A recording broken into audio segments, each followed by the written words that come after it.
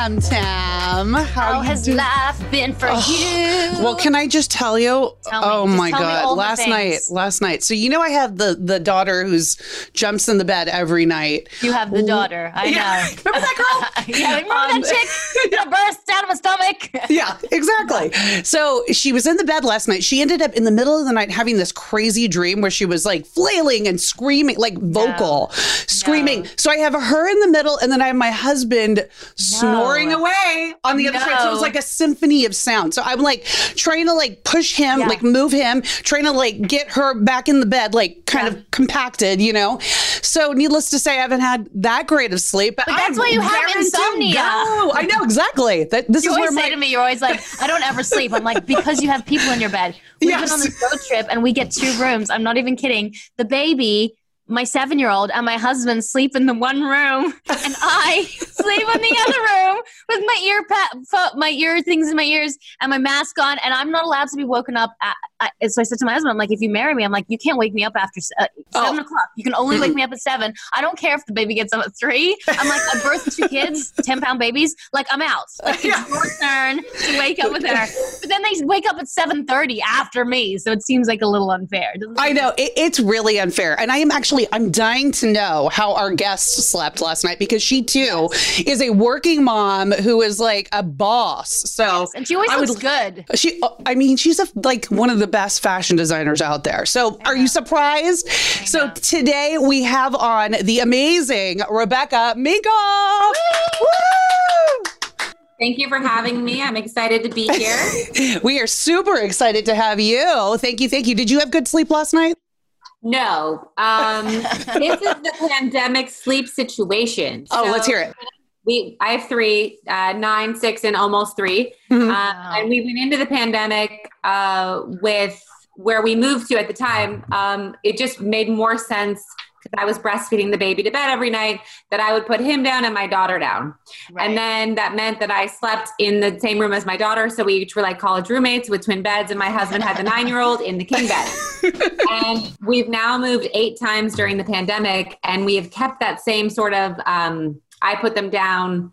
And then last night, anyways, long story short is 2 nights ago, I was like, I cannot do this shit anymore. I'm going to go insane. I do not want to sleep with them. I want to put them to bed. It's not fair. The 9-year-old falls asleep in about 60 seconds and the other 2 take an hour. Right.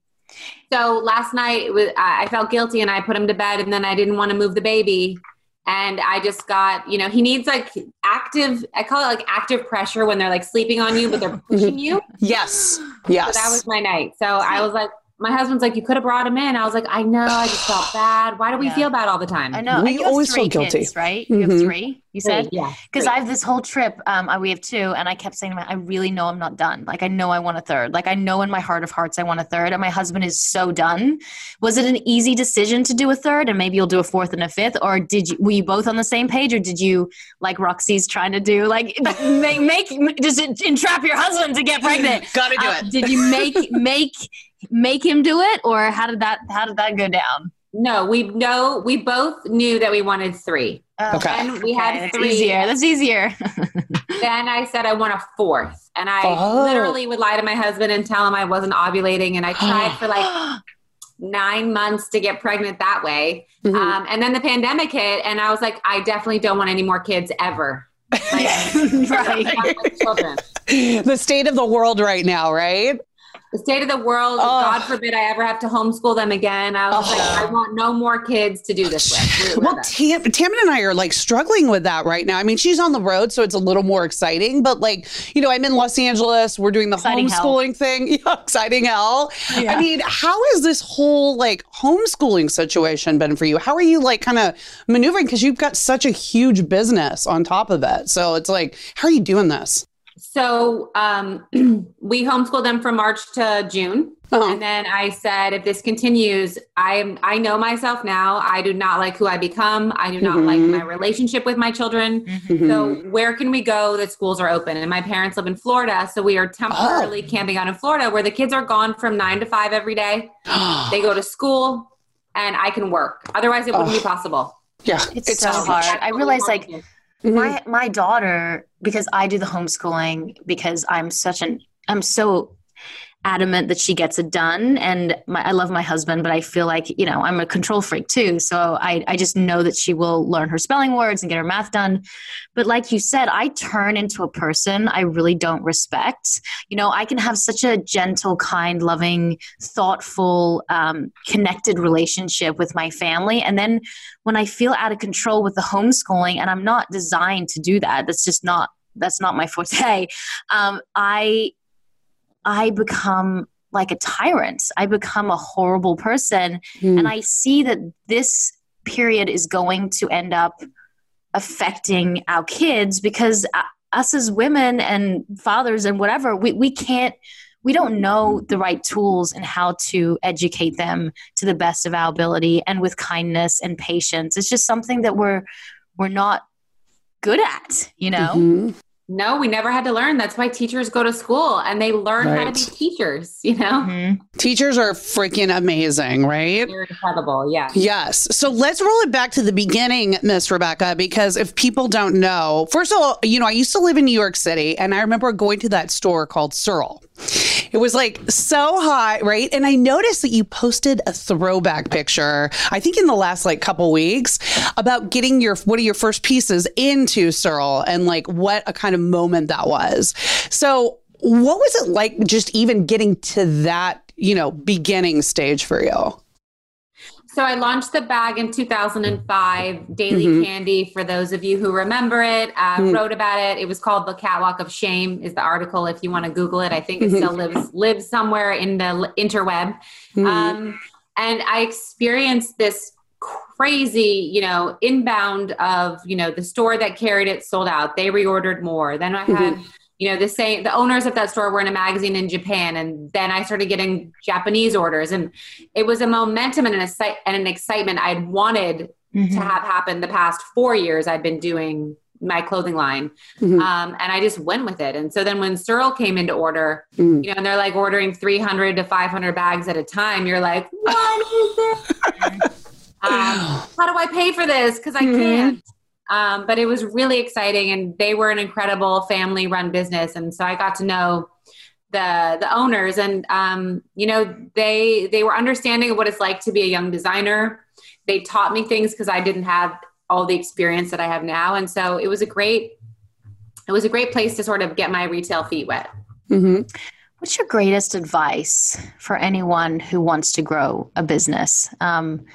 You know, being in the fashion world, it seems like just like us in the entertainment world, it seems really difficult. And I'm sure people look up to you and young girls look up to you and go, how can I be Rebecca Minkoff? You know, so what is your advice to them? What would you say?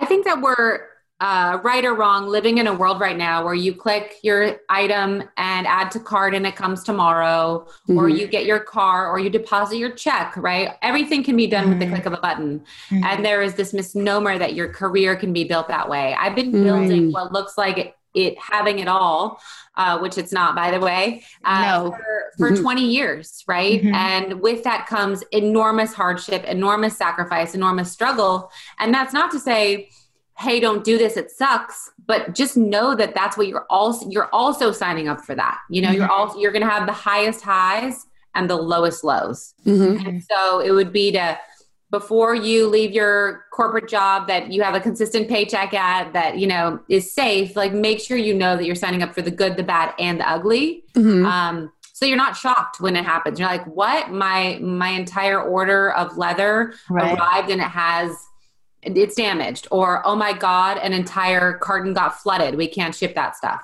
Oh my gosh, we changed shipping companies and they put in the wrong zip code to 10,000 people and everyone got screwed for Thanksgiving last year. You know, like just know that those things will happen. And it's like, do you keep going? Yeah. You know, do you have the fortitude to go, okay, I'm going to and take a breather and just go with it. You have to go with the punches. You know, you mentioned you've been doing this for 20 years at this point. At what point did you know, like, was there an event that happened or somebody who wore your clothes or something that happened that you knew you were sitting on something special? I think that, again, that first bag, Daily Candy, the bag selling out. I think there was a period of time, again, before bloggers and influencers, where we just had this incredible Hollywood following. And you would just see our bags on these girls all the time. And that would run in the weeklies. Those bags would sell out. That was I wish we could go back to that time. Yeah. But that was a great time period. I would say, I don't know, from 2005 to 2011. And then it turned into influencers, which are still great, but it's a different world now, right? Celebrities are paid to talk about stuff. Influencers are paid. And before it was that game, there was just an organic, genuine love of finding a designer, wearing them, loving them, not like, how much are you going to give me to wear that? Did you intend to go for that and be sort of, because you are sort of known as that cool it girl designer. Was that something like you intended to do, or did that just happen like organically because you got Jessica Alba, the Kardashians, Sophia Richie, like all sort of those cool it girls wearing your stuff? Was that something that you intentionally did, or did it just happen? No, it definitely did not just happen. I think I knew early on, or I had a sense that celebrities are in the past, these actresses or personalities would move product, and that's who girls look to for style advice. And so I worked really hard with my PR firms, with friends of friends of friends. I'll never forget. And again, this was when Lindsay Lohan was respectable. No offense to any Lindsay Lohan fans. But we were doing this gifting suite. So a celebrity could come into this hotel area, and there'd be all these brands set up, and that celebrity could like pick out whatever they wanted in the hopes that then they would wear it and be photographed. So we were doing it, and she walked in while I was in the bathroom, and my friend who was with me like ran outside and put the bag in Lindsay's hands, and all the paparazzi got the shot, and like just sold that bag for days. And so, you really had to figure out the system and who could introduce you. And I think we had a store early on in LA, so that helped because they would just come by to shop as well. Do you buy into influencer marketing now? Because I know that there's a lot of like, what is it? Reward style. And so do you believe that's a good way to market your products? And if people don't know, it's celebrities sometimes they don't get paid. They get the product and then they swipe up. And then they get a percentage of everything that they've sold. Do you think that's a good way to sell products? Yeah. Or your brand? Yes, it is. So we'll never engage someone and pay them an extraordinary fee to do that. What we try and do is find people that are excited about the product genuinely. They do receive a portion of a commission if it sells, or we'll say, hey, we'll give it to you. Can you post? So we do giftings, every season. We go out to people, say, is there anything of this line that you like? And you send it and you hope they wear it. So it does work. It does build brand awareness. I would say that the people that move product in the way that a celebrity used to do charge crazy amounts of money. Right. And we don't necessarily engage in that. Do you think celebrities now don't move product like they used to, that influencers now do? Like fashion influencers are right? the new celebrity when it comes to moving product, is what I'm trying to say. Yeah, and dare I say, like the D'Amelio sisters, right? Like, I'm not sure what they're known for other than dancing. For this. Yeah. But they do move products. Oh, yeah. We haven't done anything with them, but I know from just in the industry that the reason why they're commanding the fees they are is because they move units. It's no, shock to people that there's a lot of, competition in the fashion world. And a lot of times there's copycats and, and even other designers try to pull other designers down. Have you experienced that personally? And if so, how did you deal with it? Oh, I have a great story. This designer will remain anonymous. I hate the cattiness. I hate the competition. I came from the outside. It's not like Anna Wintour said, Rebecca Minkoff's going to be the next designer. Let me help her. We really got voted in because of our consumer. And I'll never forget, I was on E! We were doing like a Fashion Week recap. I was with another designer, and the host of the show said, Rebecca, you make my favorite dress of all time. It's blah, blah, blah, blah, blah. And then the episode aired and I was removed from almost the whole thing. And I was like, man, I must have been off that day. That like, what did I do wrong in the interview? Why is it only about her? And I saw the anchor a few weeks later at a party and she's like, I got to apologize to you. Like, I said that thing to you and the guest was best friends with the producer. and basically said, you will edit all that out. You will edit that out. And I was like, wow, that is cold. Yeah.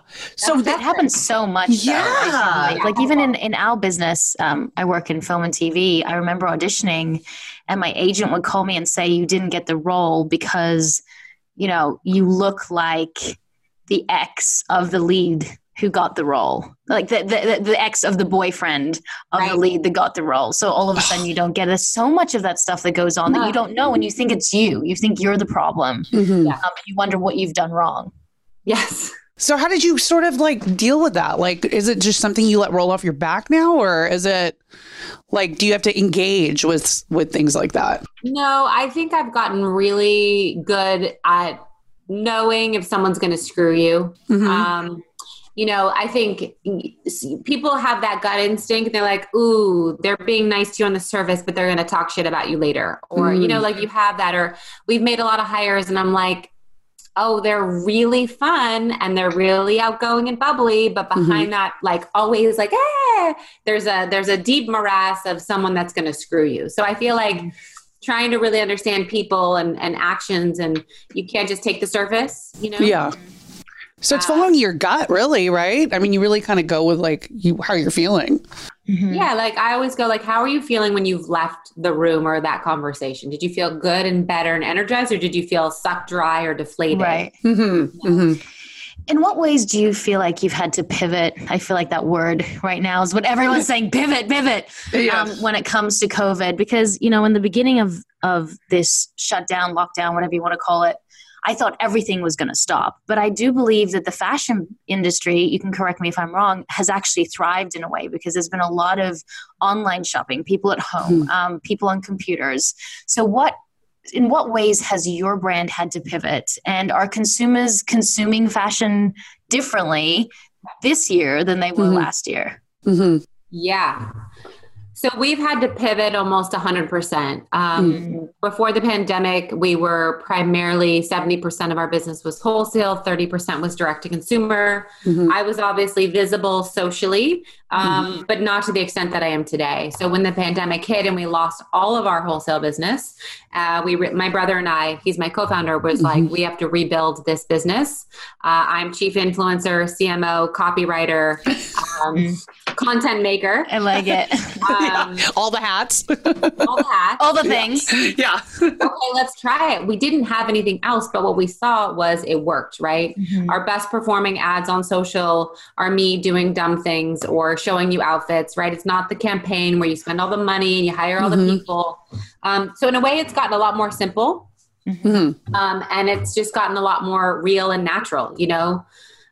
Maybe I should take my background down because I'm doing this podcast for my kids. We should see the reality of Rebecca Minkoff. I know, the mom. Exactly. People connect with that though. They do. Like the more honest and open and authentic you are, like even on social, Roxy and I know that, like when you put on this air that everything's perfect, everyone has something that they're struggling with. No life is perfect.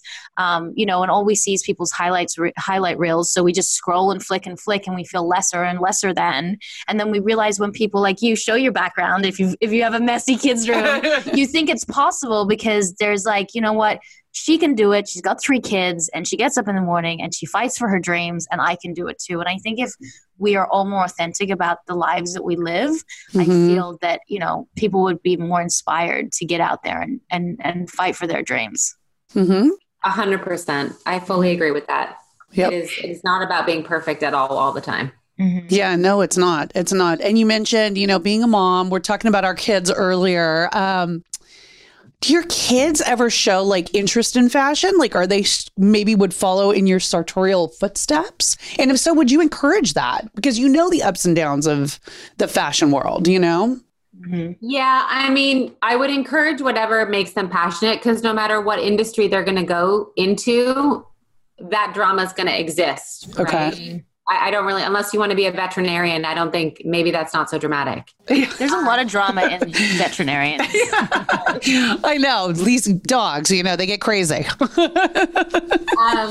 So yeah, my daughter, I have two sons and a daughter. I would say my daughter shows the most interest in fashion. She loves wearing high heels. She loves doing makeup. So I'm kind of letting them guide and she definitely I don't know that she'd want to be a designer, but I could see her being a makeup artist or, my husband says she walks better in heels than he says scarily, like she walks better in heels than anyone he's ever met. So that's a little alarming, but I'm trying to just go with it. Does that include you too? Yes. She has like a swagger that's like, a drag queen. Love it. Love.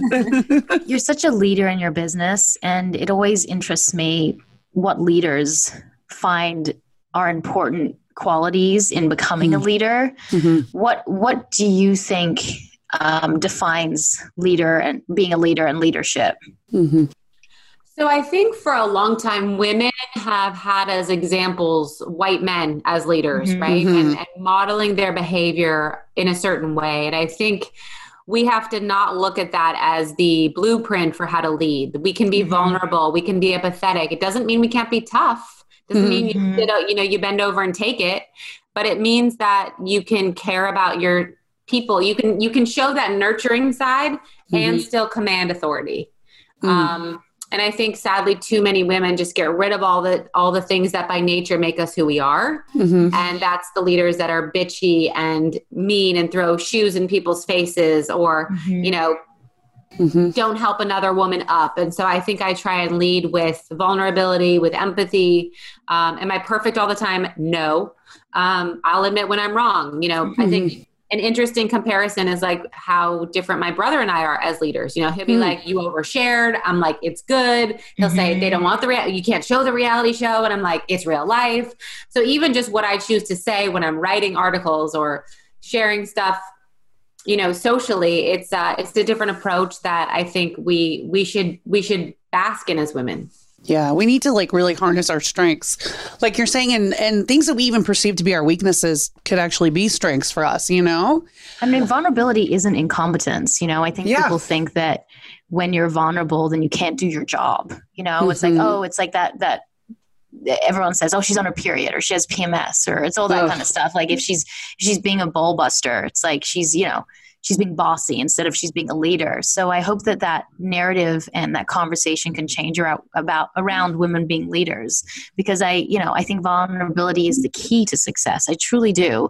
Especially like my favorite, who is it? Roxy Brene Brown. Brene Brown. All the time. So being vulnerable is not a weakness and it's not incompetence. It's something really special to be able to harness and show the world for sure. So what about, because inevitably in anybody's career, no matter what industry you're in, you're going to have a level, you'll have successes, but you also have failures. So for you, how have you dealt with the failures? And were there ever times that you wanted to just give up? Every day. Every day. I love it. We all have the piece of that every day, don't we? Oh my gosh. Right? So yeah, I mean, I would say the most challenging moment, and I wrote a book and it comes out in June, but I had to sort of give those pinnacle times when that happened. I would say that I was in Paris for a sales trade show. My former president and I decided to splurge and go to L'Avenue and have champagne and delicious food and sit outside. It was like a gorgeous, like everything you could fantasize, like Emily in Paris.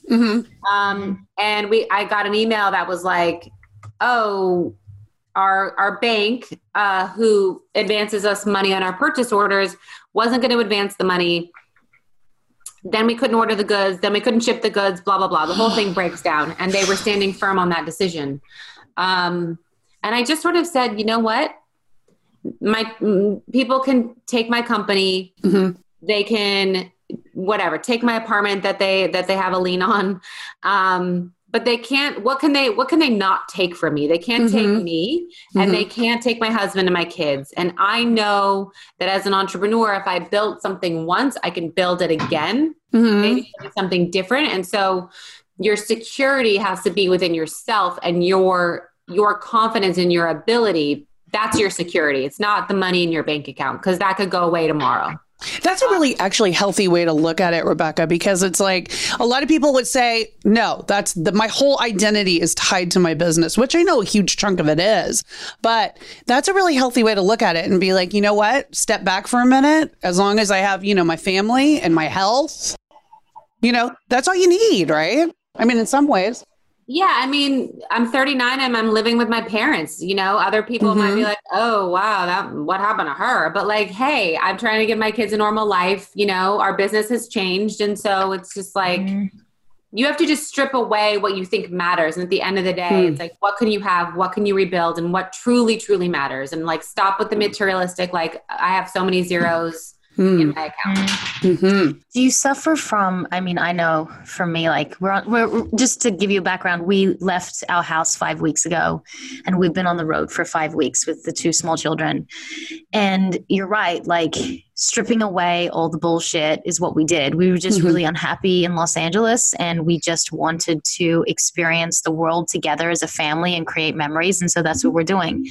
But there's always a level of guilt. I always suffer. My husband suffers guilt very badly, and I've started to suffer it since I've become a mother. But it's like there's this guilt of like, oh, we're doing these amazing things, but, are my kids okay when it comes to playing with other kids? And are they okay when it comes to schooling because their only teacher is me? And I run my own business as well. And that's difficult to be able to do with kids on the road. And am I failing at that? So I suffer so much guilt about doing things perfectly. And I wonder if someone like you, who is really successful and has 3 children, is always feeling guilty when you're doing the other thing. When you're working too much, you feel guilty about your kids. When you're with your kids too much, you're feeling guilty about work. Is it something we should just accept? Should we just accept the guilt comes with trying to have it all? Or is it something you compartmentalize and don't feel that sense of shame or guilt? No, my husband's one complaint is that I always feel guilty. He's like, stop feeling guilty. I think my peak moment was I had to work. I was asked to be a speaker in the Caribbean last, I guess, November. And I had to, the whole family got a free ride because I was there to speak. So when I'm away from my kids working on the vacation that they get to have, because I'm working, I feel guilty that I'm leaving them. Then I go and take one child to spend some alone time with one. I felt guilty I left the other 2. Then my husband and I went out on a date. I felt guilty for leaving all 3. Like I was like, I can't fucking win, so just fuck it. But we're hardwired, like maybe the guilt is too high, but at least we feel that way. I think, I don't know that men have that. So no. They don't have that. No. My husband goes away to direct a film for 2 months. And I said, are you desperately missing us? Like, are you going to throw up every day because of how bad you feel being away from us, which is a guilt trip in itself. And he's like, no, I don't feel that. He goes, I love you. And I can't wait to see you. But no, it doesn't keep me up at night. Yeah. So those nerves that are there in our uteruses, like, 1,000 years of evolution, and they're there for a reason, that's all I got. That's all I can think. I mean, I think too, as women and especially as moms, I notice too when I'm talking to my child, like I feel like I perceive more than my husband does with her, like as far as how she's feeling. I mean, maybe you're like, he does too, but you're like, I don't care what he's like. I'm the one who really sees what she's feeling. I see her. I see her. She sees me. But I'll notice, I'll go in because I'm usually the one that puts her down at night. So I'll, we'll have like a nice little chat as I'm putting her to bed. And I try to kind of get in a little deeper at that time with her, then I'll come out and my husband, will be working on his computer or whatever. And I'll come back out to talk to him. Of course, he's like, feet kicked up, working on his computer, watching TV. He's like working on his computer. No bitterness there. Yeah, no bitterness. Not at all. But I'll say, oh, did you notice that, Bray is feeling X, Y, Z? And it's like, he just it never even it came across his mind, So I think too, like our intuition is really an amazing gift, Men are really simple. That's the funny thing that I've learned I've had to accept. I've been with my husband for 15 years, and I just have to realize that it really is simple. It's like, just feed them in, just like, let him do his work. Give him sex, like we simple, like it's not that difficult. Like it really isn't. I mean, I know I'm probably there's men listening to that go, we are so complicated, but I've read a lot about like basic needs. If you give your man, basic needs. Like, but I think women are so complex. Like even we're talking about in one of our episodes about our hormonal cycle, there's 4 different times in the month where we are vastly different people, and what we're connected to, how we work is different, how we react to people is different, all different throughout the 4 times in the month. And I do think that women, because of that, they worry more because their brains are just constantly moving and going and thinking and thinking and thinking and thinking. But yeah, maybe men are more complex, but I feel like they're quite simple. Thoughts, Rebecca? How do you feel about that? So I think that in general, men are much more simple. I feel fortunate that I have a partner who's very emotionally in touch with, he has a great intuition, but there are definitely things that I'm like, you didn't catch that, or, but I would have to say that I see lots of men that aren't in touch, but I feel lucky that I found someone that is in touch with his emotions. Oh, that's very good. That's a bonus. Have you seen David cry, Roxy? I have seen him cry, and I'll tell you, what's funny? The only 2 times I've seen him cry, because really it's only been twice. Yes. They were both work-related for his work. Yes, right. Yeah. How about you? Like, have you seen Sean cry? He cried at our wedding, the most I've ever seen a person cry, ever. Like, he hadn't cried for 8 years. And then I walked down the aisle and he goes, all our pictures are of him. His whole face all crinkled up. And I was like, oh my God. And I thought to myself, as I was walking down the aisle, I thought, I should cry more because this looks odd. It looks odd that I'm totally composed. And he's crying probably because he's like, oh, fuck, my life is over. What have I done? But all our wedding pictures, he's crying. And both of the births of our 2 girls, he cried. Yes. Oh, okay. But not any other time. Not any other time. What about you, Rebecca? Once he had, once in our entire marriage. It was a personal thing with his father, who's not around, sadly, involved, I guess I should say. And he was just super bummed that his dad isn't getting to see our children grow. Like, he's met my kids. He's met my kids each one time. So I think he had hit a breaking point with that. Oh, wow. Okay. So he's having he's struggling with that a bit. He's not right now, but they had a conversation and he finally was like, dude, can I swear? Yeah, of course. Say whatever the fuck say whatever the fuck you want, girl. What the fuck? You married your husband and you checked out of our lives. Like, you don't know your grandchildren. And he just got really upset. Wow. Yeah. That's difficult. Well, and perhaps this goes along with it a little bit too. I don't know how you guys feel about this, but asking for help is really hard for me. Like, I have a really hard time. And that goes for, work-related issues, even my friends, like personal relationships. How do you guys feel about asking for help? Like, Rebecca, does that come natural to you? Like, in your business, even in your personal life? I ask for help all the time. Yeah. I don't know if it comes naturally, but the only reason I'm even successful is I'm asking for help. Like, yesterday, I just sent out all these blind emails to people I've never met asking for their help because the only way I can get shit done. I agree. Yeah. I'm a delegator. I've been a delegator, which is one of the issues that I do have because I delegate to my husband a lot, like things that I don't want to do. I'll be like, I'll dress the kids, you do the diaper. I'll be like, you do the diaper, I'll pack up the house. Which is he's like, I don't want to do the diaper, I'll pack up the house. So I'm a very good delegator, but I think it comes from working from 14 years old. And when you're on set all the time, you have to delegate to people because how can you know your lines, be on time, be in shape, like all these things that you have to do to make sure that your business is thriving. How do you do that without the helpers? And that's what people don't see. They see a person who's very successful, like Rebecca, and then it's important to talk about the fact that there are helpers because people think they have to do it all by themselves. And when you do it all by yourself, you don't really get the opportunity to be your best, and I thank God for the helpers that we've had in our lives to get where we are. Yeah, it's true. It's true. So, Rebecca, do you consider yourself an extrovert or an introvert? And based on that, how has your mental health been affected with this quarantine? Because I know for me, I'm an extrovert. So being locked into quarantine is very hard on me because my natural, tendency is to go and be around people and sort of take that energy in. And I really thrive on it. So quarantine has been hard on me, mentally, emotionally. How has it been for you? Have you noticed a change in your mental health? Yeah. I'm an extrovert. I think I thrived on the energy of New York City, of, the things I got to go do and the people and that just bumping into everybody.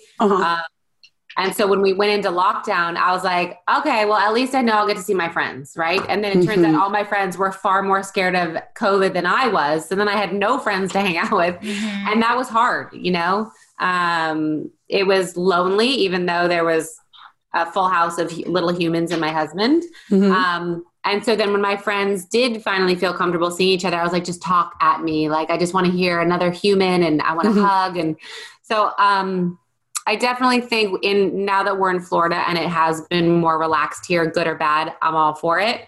It being more relaxed, I feel some semblance of normalcy, people are hanging out, or you can go into a store and obviously you're wearing a mask, but it's not what's happening in maybe Los Angeles, and so I think that my mental health has greatly improved because we need community. We need to be with each other. Of course.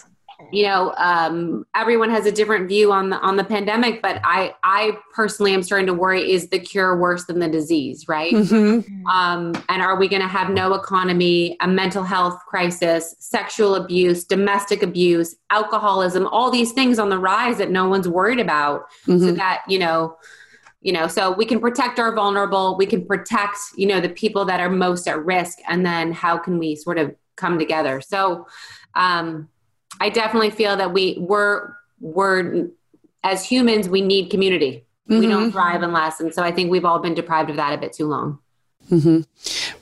Tammin, for you though, you've been enjoying this though, haven't you? Well, a little bit. I'm an extrovert introvert. So I am an introvert because I get a lot of social anxiety, but once I'm there, I'm a duck in the puddle. It's you can't shut me up. But it's been really nice to actually, too much stimulus for me overwhelms me, and then I can't do my job in the way that I want to.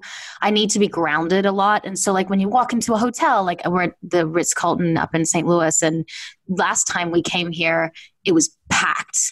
And I just remember walking into the lobby and it was just so much bright lights and there were so many people. And then you're in the elevator and there's 25 people in the elevator and you feel like you can't breathe. So I'm not wishing a pandemic on anyone, but what it has given me is a chance to actually slow the fuck down and not constantly be trying to rush to this place. There's less cars on the road. I think that we will forever be changed. I hope that there are some good that we can take from this, and how we communicate with people and how we spend our time and how we start to slow down. I think it was really scary in the beginning of this pandemic because everyone had to stop and they're like, what the fuck does stop mean? We haven't done this, especially when you're a businesswoman. We all are businesswomen. How are we meant to stop and still be okay? And then we realize we are okay. So there's parts of this pandemic that I've actually really enjoyed. But I do think that it's time to move on. And I think whatever that situation is, whether it's a vaccine or whether it's do something really drastic, stay at home for 6 weeks so we can actually start to have a normalcy. I was listening to CNN and they're saying it's about summertime, things will start to go back to normal and the travel industry will start to open up. So if I'm thinking summer, I'm I can do this, just step by step, day by day. And I think, we'll come out on the other side for sure. Just don't leave the tequila at home. That's for you, Roxy. True. I can only drink one drink. I drank one drink the other day. I'm I'm so wasted. We're talking about that. We should do a Never Have I Ever before we let Rebecca go. And then we will let her go to her 3 kids and her husband and her amazing life in Florida. I know. Where she's probably enjoying the beach sunny and getting it's snowing great. Here. Yes. It's not pretty in LA either. All right. Let's do this. Never Have I Ever fashion. Yes. Fashion edition. Fashion edition. Okay. Yes. All right. Never have I ever seen someone else steal my exact idea? And if you have, you just say, I have. I have. Like fully, like 100% you saw it. It was like, that is my dress. Yeah. So Lord & Taylor had a knockoff of my exact bag in their window, but shrunk down. And so when we had our meeting with them, because they carried the line before they went bankrupt, I mean, many, many years ago, I was like, can we talk about this? And I like slid it across the table and they were like, woo. Sweating. All right. Never have I ever regretted dressing a celebrity. You know, it's hard. I really was excited about Lindsay Lohan back in the day, but now, like, I don't want to talk about her. Right. You're right, because she was one of your early, like, really proponents of the line. She was. And for the youth, all they know is Lindsay and Grease at the club. They don't know that she was like a budding, up-and-coming, talented actress, you know? True. Okay, this is a little naughty. You don't have to answer this, but I want you to. Never have I ever had like some kind of sexy time at a fashion event. No, but I will say this. We had a show in. We've heard it all from people. We've had some pretty intense. We had a fashion show in LA. I want to say in 2016. Yes, 2016. And I was ovulating, and my husband was going to work in Hawaii for a job, but he was going to have a layover in LA. So we met. Oh my God. At the Delta Lounge. Oh my God. Hi. You know the showers they have there? Yes. Girl. Yeah. So we had a little sexy time in the shower at the Delta Lounge. Hawaii. Did you get pregnant? Yeah, was I pregnant? That would have been such a good story. You'd have to have named your child Delta. Yeah, exactly. I called my husband home when I was ovulating, and I did get pregnant with my first daughter. I was ovulating. He was at a big meeting. It was a board meeting of like 25 to 30 people. And I texted him. I said, if you don't fucking get home right now, we're not going to have a baby. He's like, I can't leave this meeting. And I'm like, you need, because I didn't know really how ovulation worked. I thought like once you peed, it said plus. I was like, this is the only hour we can do it. It doesn't mean it's tomorrow or the next day. It's right now. I got the plus right now. So we left the meeting early. He said that he had an emergency. Came home, had sex with me, and she was born. If I wasn't so adamant, who knows? Might not happen. I mean, you needed to do it. It's like, make the baby in the Delta Lounge in LA, and if you don't, then like, look what you like. We've made everything happen so you can impregnate me. It's like that's a lot of pressure. We'll blame it on the shower. Okay, never have I ever, because everyone celebrates after their fashion show is over in New York Fashion Week. Never have I ever gotten so drunk, like at the after party, that I didn't remember parts of the night the next day. Definitely.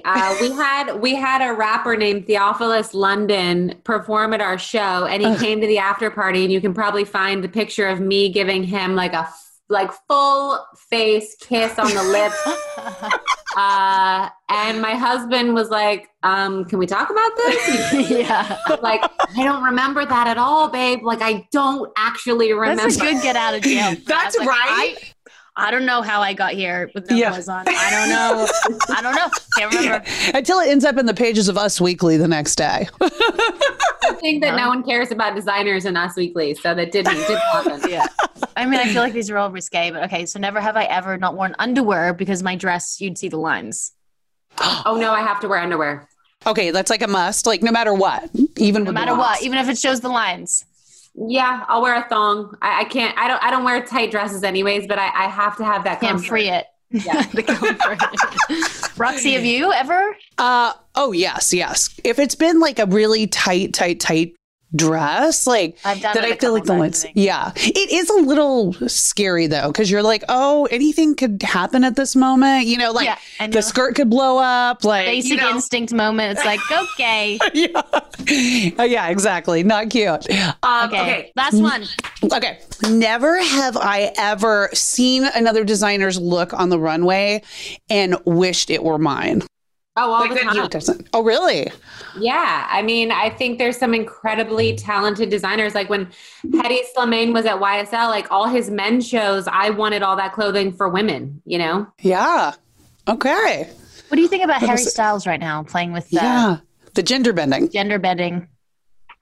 You know, I think if he looked good in it, I wouldn't care, but I just think he looks bad in it. So I just don't like it. It's like a woman. It's same with a woman, right? If you're trying to like play up a beautiful dress, but you look dumb in it, like, I don't get it. I like what he says about the fact that he sees things and he's like, oh, I like what that looks like and I want to wear it.